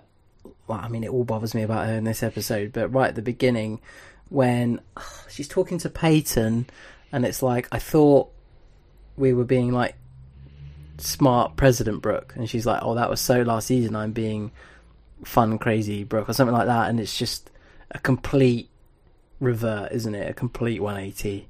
She might as well have been in the back of someone's car with the top off again. Do you know what I mean? That's how it felt. But I think she'll heed those words. I think the reason those words are t-shirt worthy is because she is going to pay attention to them, and they are going to be, it's going to be a poignant moment and hopefully a point of change. What are the words that Lucas says in terms of I am, the one for you. Yeah, for sure. So I think in the next couple of episodes they'll be working on things. Just those two. Okay, let's close this relationship off a bit. Let's just have it us two. Let's just take it nice and slow. I want you to bin the box of paint and stuff. Yeah, right.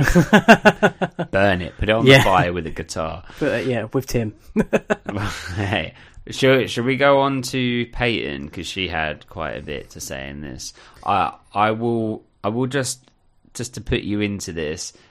Two things that came up from the Drama Queens episode of the one that just happened that I think you'd be interested to know. One is that Hilary Burton said that they recast the dad character because we have a reason, because the studio or production or whoever thought that her and the previous actor were too flirty on screen together.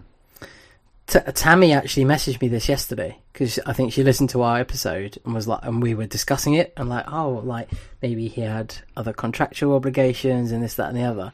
And she was like, they've just mentioned it. This is what, and that's crazy, isn't it? It's mad to think. And do you think that's genuine? Was Hilary Burton saying, yes, we were very flirty? No, she was it was crazy, and no, she wasn't with that. She was surprised by that. And then Barbara Allen Woods, friend of the show, who before this,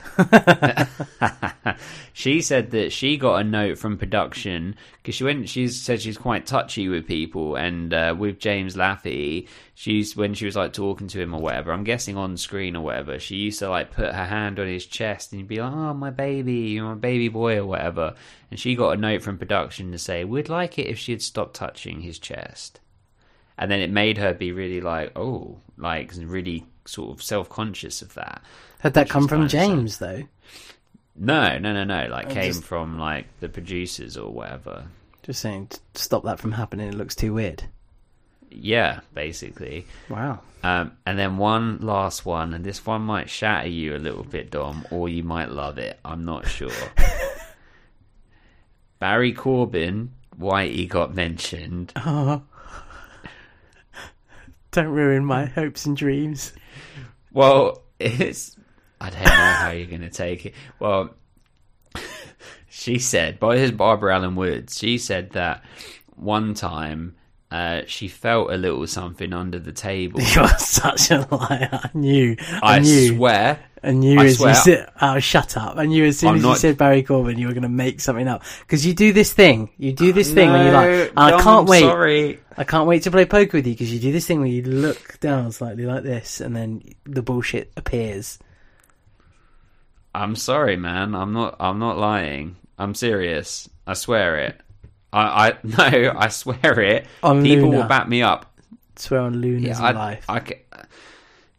But I don't know if she's telling the truth. I'll tell you what I'll do. Because you're not telling the truth. No. No one will say anything bad about Barry Corbin. I will just have you... I'm not saying it's bad. When we get to the watch-along, which is in 30 minutes, I won't say anything. I'll keep my hands up. I won't type nothing. And I'll say, someone that's listening to Drama Queens, tell Dom what happened with Barry Corbin.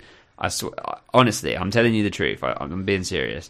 So she said that I'm serious. She said at a table, she felt something under the table, right? And they were like, "What do you mean?" And she was like an advance, are you interested in something romantic, kind of, a touch? I'm not sure if she meant a hand on her leg or something. And she said it was kind of no, thank you. But then having to be careful because want to keep the relationship professional and whatever, because they've still got to work together and whatever. But yeah, there was an advance of some form from Barry. No. Well, the thing is we don't know if he was married, right? She wasn't saying it as if it was from a position of abuse. I mean, I don't think so. I think she was kind of saying it as from he tried it, I'm not interested. I don't know if he was married, if she was married. It obviously made her feel uncomfortable. But it wasn't like, it didn't sound like she was saying he did it, she said no, and he kept persisting, or that it was, abrasive or anything. I don't know. I mean, she said no, and it's not into it. I mean, I guess the question would be if he had done it to like one of the younger members of the cast, or if, I mean, it's sort of fortunate that it's Barbara Allen Woods and she's like independent woman and she's older, and so she knows what she's doing in regards to being able to say no. I mean, I don't know. What do you think? It doesn't excuse it. No, it doesn't. I'm not trying to make excuses for him. I know. I mean, it's good that it's Barbara Allen Woods, and she's exactly like you said. She's older, wiser. Won't take any shit. Even talking to her, she feels like that sort of person. She's not going to be the kind of person that will back down on things or is afraid to say no. It's disappointing. But you believe me now, right? I'm not lying. I'm starting to believe you a little bit. It's very disappointing, but if that turns out to not be true, then I'm going to drive to your house tonight. It is true. Well, she said it's true, and I believe her. And I'm going for it to be true. So. I'm going to drive to your house tonight, and I'm going to go to your neighbour's house, and then I'm going to make loads of noise in their new extension. As long as you disturb them more than us, then that you're doing a service. That's a bonus. It's sad. They had a whole discussion about it, about how it's difficult. There's these difficult, horrible pressures that are put onto women. But I mean, at the same time, oh, hello, Luna. Oh, Jesus, barged in the door. Hello. It's like, let me in. I mean, it's not good. It's not nice. And he must be like, 20, 25 years her senior, if not more. Yeah, I would have thought so. I was going to say about 30 years older, isn't he? So there you go. Well, Keith, what slab of beef? I don't really know what to say about Barry Corbin other than I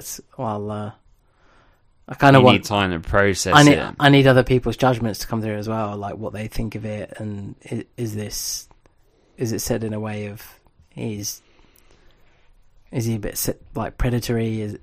Was it a... Oh, you mean you want to hear like other people's opinions of him? Do you mean that know him like from set and stuff? Yeah, because now he's in a grey place for me now.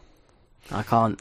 Yeah, I can't like. That's actually a perfect way to put it. When I heard it, it was like, oh, I don't know now. Yeah, I don't know how I feel. Like it's like I need. Yeah, it's like the other women on there didn't say like anything, like as in any experience or anything, but they didn't not say, they didn't really say anything. So, yeah. Okay, let's wait and find out some more on that, hopefully, and see what happens. Hopefully nothing, because nobody deserves to have that happen to them, as we've said many times before. But okay. We'll leave him in the big old grey area of you could be a complete bastard and we hate you, or actually, you're okay. Just as a hypothetical, if he was the same age, let's say it was, I don't know, he's the same age. Let's just imagine Craig Sheffer, right? Let's imagine him and Barbara Allen Woods are like the same sort of age. They're both single. And he kind of like, I don't know, sort of gives her like an indication, let's say, like a footsie or something under the table to be like, you're interested or whatever. She's like, yes, no. I mean, are we in the same territory? Is this like not good? Or are we saying it's like, where are you calling the borderline here? She's in her like 30s at this point, isn't she? Like mid to late 30s. Yeah. Like roughly around there, right? So yes. She's a older actor that is, appears to be perfectly capable of handling herself.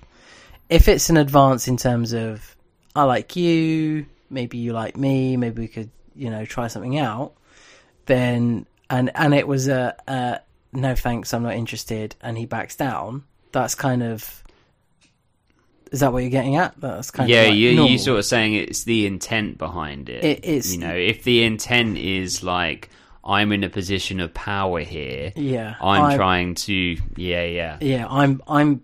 Do you know who I am? It's that kind of moment. I'm Barry Corbin. Or whoever. Like as an example, my biggest worry is if he's done it to people before, and if he'd done it to any of the younger actors. That's the concern I now have, because that is unforgivable. Of course. And it's not, and in no way are we saying this is acceptable, but I guess we're saying we want to find out what it actually is, because it could be something where it's innocent, where it's like, well, I mean, you're punching, Barry. You're really punching. You're definitely punching, I don't know if that's an international phrase, but punching above your weight means that you're going for someone that's, out of your league. Yeah, out of your league, yeah. But it might have been something where he's thinking, I'm single, you're single, what's up? But it could also be, and the intent behind it is to see if she's interested. Yes, she is interested. No, she's not interested. and we're done, right? Or it could be sinister, like you're saying. So I think it's the intent behind it. Yeah, we need more people. We need more things. So investigate, people. Investigate. Yeah. Okay, so I think that's done with Brooke. Should we talk about Lucas? Yes, I think Lucas has an interesting episode. He is on a beach without flip-flops on. Appears to go absolutely everywhere else with, sandals or flip-flops on, but not the beach. The one place where he could go. How ridiculous. We talked about the relationship with Hayley. We talked about the Brooke bits. They're all really important. He kind of goes and has that chat with Peyton as well on the beach and tries to like boost her a little bit. And he's the one that also sees Ellie? Ellen? Elsbeth? Ellie, yeah. No, you had it. Elizabeth? First time. Ellie. Elsa. I can't think of any more L names. Sure. And Eloise, and he sees her, potentially buying drugs, and from someone in the street, some random, and tells Peyton. Peyton like reacts to that and goes and gives her the vial of like, this is what I used to put my cocaine in. Ugh. Like, okay, great, stop crying about it. And I put my cocaine in a fucking vase, you amateur. Boom! Mummy's home. Pre-rolled dollar bills. Like, you want one? We just use Benji's up in here, Peyton. Get my cooking spoon. Right. Pass us your belt, love. Oh, fucking hell. Anyway, I actually think that's going to be that scene, what he's seen, that exchange, because she didn't get the chance to explain. It's going to be like definitely misconstrued. So it wasn't a drug purchase or something like that. It was something else, or it's going to be something. I can't quite figure out what it is, but I'm not sure she's necessarily buying. Maybe she needs medication. She can't get it, so she has to trust someone to like get it for her. And it looks like a dodgy drug deal, but it's actually like less. I think sinister is probably the right word, like than what is being made out it is. But we'll see. We'll find out. If it is a drug deal, then what a weirdo. But I think she's clean. I don't think she'd go back there. I think it's going to be, that was my sponsor. He was the geezer in the street was my sponsor, or I'm his sponsor, and we were just handing off something, but they were a bit nervous about it. I was giving them their 3-month clear keyring, and they're really proud about it. But we did it in the middle of the street rather than in the privacy of our AA meetings. When you've taken drugs for so many years, the only way you know how to pass someone something is discreetly. Yeah, she's actually just passing him a pocket-sized Bible, but it was just to be hand to hand. It's got to look like a drug deal because that's what you're used to. Exactly. So Lucas has seen that and has shared that information. So I think that's going to be a lost in translation. That might end up coming back to bite him in the ass, but it also might be thanks for giving me that information. This is actually what it was. I hope him and Hayley continue to build on their relationship. And this episode in particular was the Nathan competition. And it was like, oh, you're back. When he sees him at the river court, it's like, you're back. I take it you're still pissed at me, because Nathan reacts to him very negatively and quite badly. And he literally makes their friendship a competition. Says, okay, if I win, we're not friends anymore. And Nathan literally wipes the floor with him. It's like Lucas is actually Chad Michael Murray and has zero idea how to play basketball in this moment. It's awful. It's pretty dreadful. They talked about that on the podcast. Oh, did they? They said about how he was a football guy, not a basketball guy. But that hoop from the river court, that's in a museum in Wilmington. Oh, wow. So we're going to go visit that. I'm going to lean over and touch it.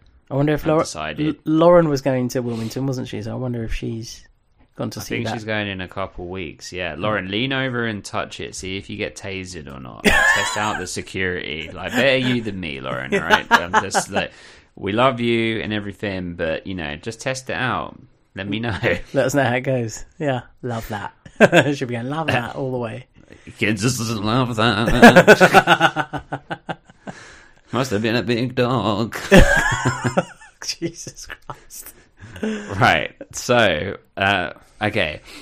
Peyton's dad, Kevin Kilner, great actor. Love him. He has a great big... Hang on a minute, have we finished with Lucas?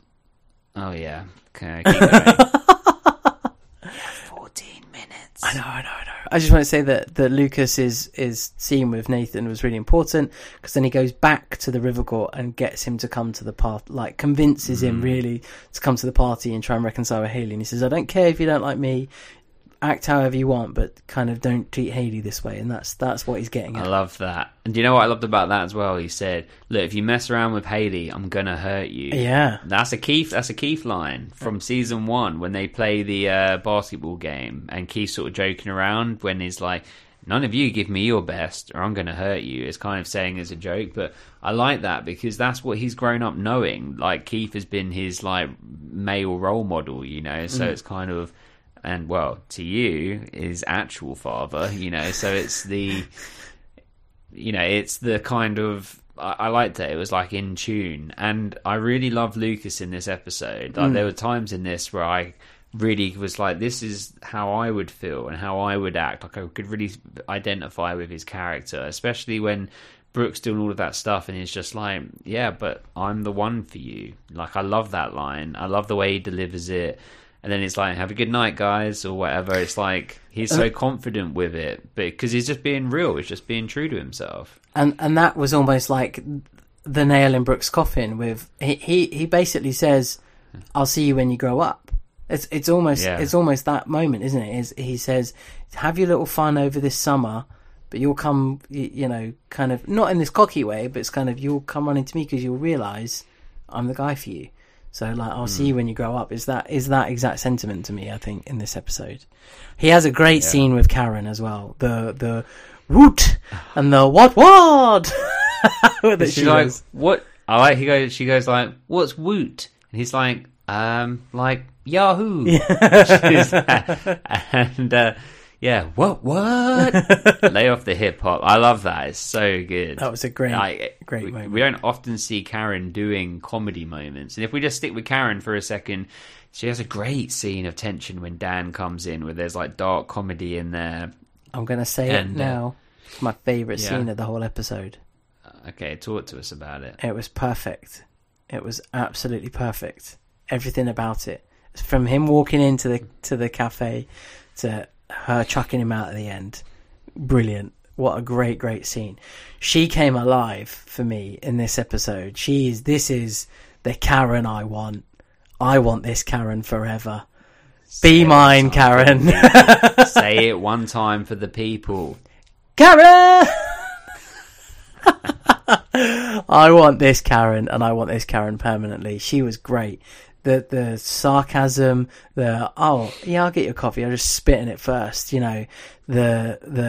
If someone was trying to kill you, let's hope they do a better job next time, or they should have done a better job. That kind of sentiment is just so cutting and so harsh. She's just fighting. She literally, sorry for the kind of weird pun, but she's fighting fire with Dan.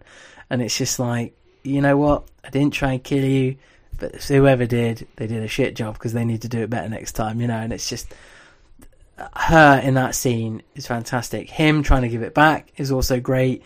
And the whole, her being like sick in her mouth when he's like, about the kissing thing. And it's honestly his great. His line of though, that was a reckless mistake. Kind of like Lucas. Yeah, I've written that down as like my favourite line of the whole episode because it's such a good line.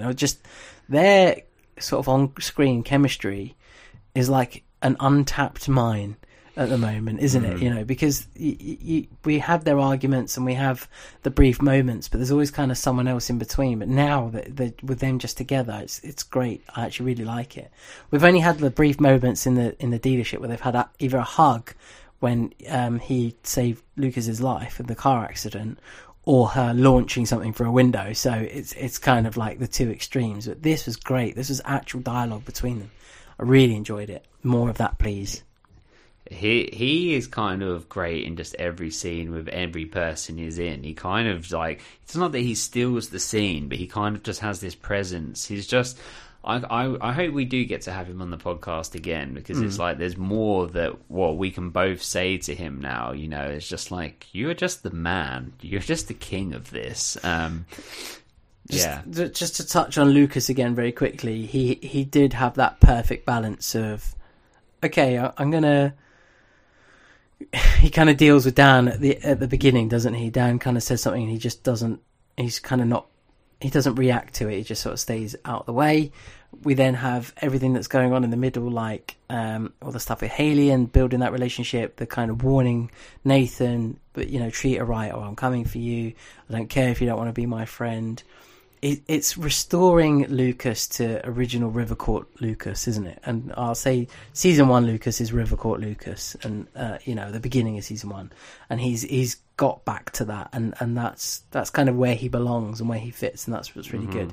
Then we see the scene right at the end with him standing by the bonfire with Haley, and Dan has the flashback. He crushes the glass with his bare hand because he's an absolute fucking monster, but also he's having like horrendous flashbacks, and he remembers it as Lucas, but this is all just his mind playing tricks on him, because it wasn't Lucas. Lucas wouldn't do that. Hasn't got the bottle. I don't think he would have done it. I said Nathan last week, didn't I? I kind of think it's got to be like a surprise, someone that's chucked in that's like reappeared, like Keith, but I'm still going to go with Nathan. I'm still going to say it was Nathan that did it. Excellent. And people were saying on the watch along, why is Dan there? Well, that his promenade from the back of his beach house, that's where they're at. So he was just going for an evening stroll with a whiskey. It's fine. But the divorce is very much on the cards, isn't it? So he's probably out of the house again and into the beach house. So that's kind of... Yeah, exactly. Yeah. So it's like, it's innocent. He's just gone for a walk and there's a fire and a ruckus, and there we go. He's probably trying to work out whose list he's on. Oh, God. Right, and then we have to talk about Peyton. So Peyton... we don't have much time to talk about her, so I'll elaborate more in the next podcast episode. But douchebag Peyton in this episode, I know she's got stuff to be upset about. I get that. Treats her dad like shit. Not necessary. I hate the way she cracks the record. I hate the way she says, broken record, don't you think? I wanted to say, who paid for these records? Who paid for this roof over your house? Who paid for the food in your stomach, Peyton? You privileged, obnoxious douchebag. With a scrawny chicken ass or like chicken ass or whatever he says. I love Larry, new Larry, so much. Kevin Kilner, you're the best. Yeah. Hayden, you're the worst. I can't stand you. Can't stand you. What I really liked about him as well is right at the beginning, there's a can of Sunkist next to him when he's fixing the lawnmower, but he is using the ratchet, the little wrench, so quickly when she approaches, and she's like shouting, and you can tell that's building up that level of tension. And that's how pissed off he's getting, that she's like screaming at him across the yard, and it's just like, you know what? Fuck you. But he does a great job in this as well of controlling it. What really annoyed me is that isn't the definition of a broken record. The whole point of a broken record is it skips and you hear the same thing over and over again. But, you know, smashing it against the fucking wall, she's an idiot. Just saying it. He said it. He did. I have nothing but good things to say about Peyton. I can't believe you said that. But she is, as we would say in the UK, a mug. She is a mug. You mug. But Ellie's there, played by Cheryl Lee. Good stuff. It's building. She has a scene with Larry, doesn't she? Yeah, and it's a good scene. She kind of calms down. She kind of sees the point was that she tried to see Peyton, but Larry had to make the decision. Her mum had only just passed away. Biological mum Ellie is a drug addict. He had to make a decision that was right for her. So so there we go. Tim has some hilarious moments in and around this. We'll talk about that in the judgments. If you enjoyed this episode of the podcast, and we sincerely hope you do, please help us out, support us, ravenshoops.net. Why, Dom? Because basketballs go through hoops, but they also go through nets. Ravenshoops.net, Patreons there. You can support on multiple levels. We appreciate that. You can also hit us up on social media, Dom. At Ravens Podcast on Instagram, or at the Mighty 90s on Instagram as well. No, and at all the of Mighty the links. Ravens, sorry. All the links for all of that stuff is below. Please rate, review, subscribe. We haven't had a review in a long time. Peoples, help us out, say something nice. We appreciate all of that. Share it with a friend, someone that loves One Tree Hill, someone that doesn't love One Tree Hill, whatever. We're just happy for the listeners and the interaction. We appreciate you all. Let's go into judgments. Dom, nice and fast, my man. Who's your favourite performer of this episode? I'm going to say Moira Kelly. She had a fantastic episode, delivered her lines brilliantly in both the scenes she was in with Lucas and with Dan. Loved it. What about yourself? Excellent. I am going to go with Chad Michael Murray. I thought he was great. And you know what? People don't talk about him enough on podcasts, so I'm going to. Dom, who is your favourite character of this episode? I really want to shout out Tim. I want to shout out Karen, but I think Lucas was my favourite character of this episode, probably for exactly the same reasons that you're about to pick him as well. So who was your favourite character? Lucas. Yeah, there we go. Lucas Eugene Scott. Okay, who is your favourite background performer of this episode? There was a girl on someone's shoulders on the beach, and she was like dancing around, so she stood out to me, so I'm going to go with her as my favourite. Yours? I'm going to take the girl that Tim asked to go if she wants to go skinny dipping, and he said he's called skinny dipping, but do you want to do it anyway? And she said, "I'm pregnant, you moron," or something like that. So I'm going to go with her. Favourite song of the episode? Right, okay, so I actually picked We Are All on Drugs by Weezer, but I'd just like to shout out Tim's song of Who Wants to Swim with Naked Tim? Who wants to get drunk and have sex with him? It wasn't sung like that, but that's how I'm singing it. That's really funny. I'm going to choose Weezer, We're All on Drugs. I just thought it was funny timing.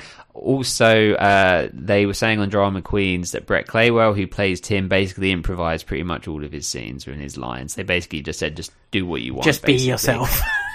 Yeah, so he probably improvised that, which I think is hilarious. Favourite line of the episode? It's got to be, that kiss was a reckless mistake. Kind of like Lucas. I like that. That's a great one. I'm going to say I'm the man for you, Britt Davis. I like that one. It's a classic. But I'll also say honourable mention to Nathan. He's not home. So that's time to go to the precious rating. Have you got a number in mind, Dom? Did you have one before the episode? Increase, decrease, all of that stuff? Yes, I had a number. It stayed the same. What about you? exactly the same. I think we're going to be the same this week. Ready? I'm ready. 1, 2, 3. 8.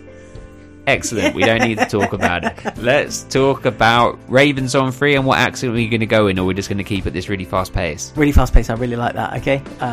Shall I do the count, or do you want to do the count? I'd like you to do the count. Okay. You ready? Ravens on 3. 1, 2, 3. Ravens. Ravens.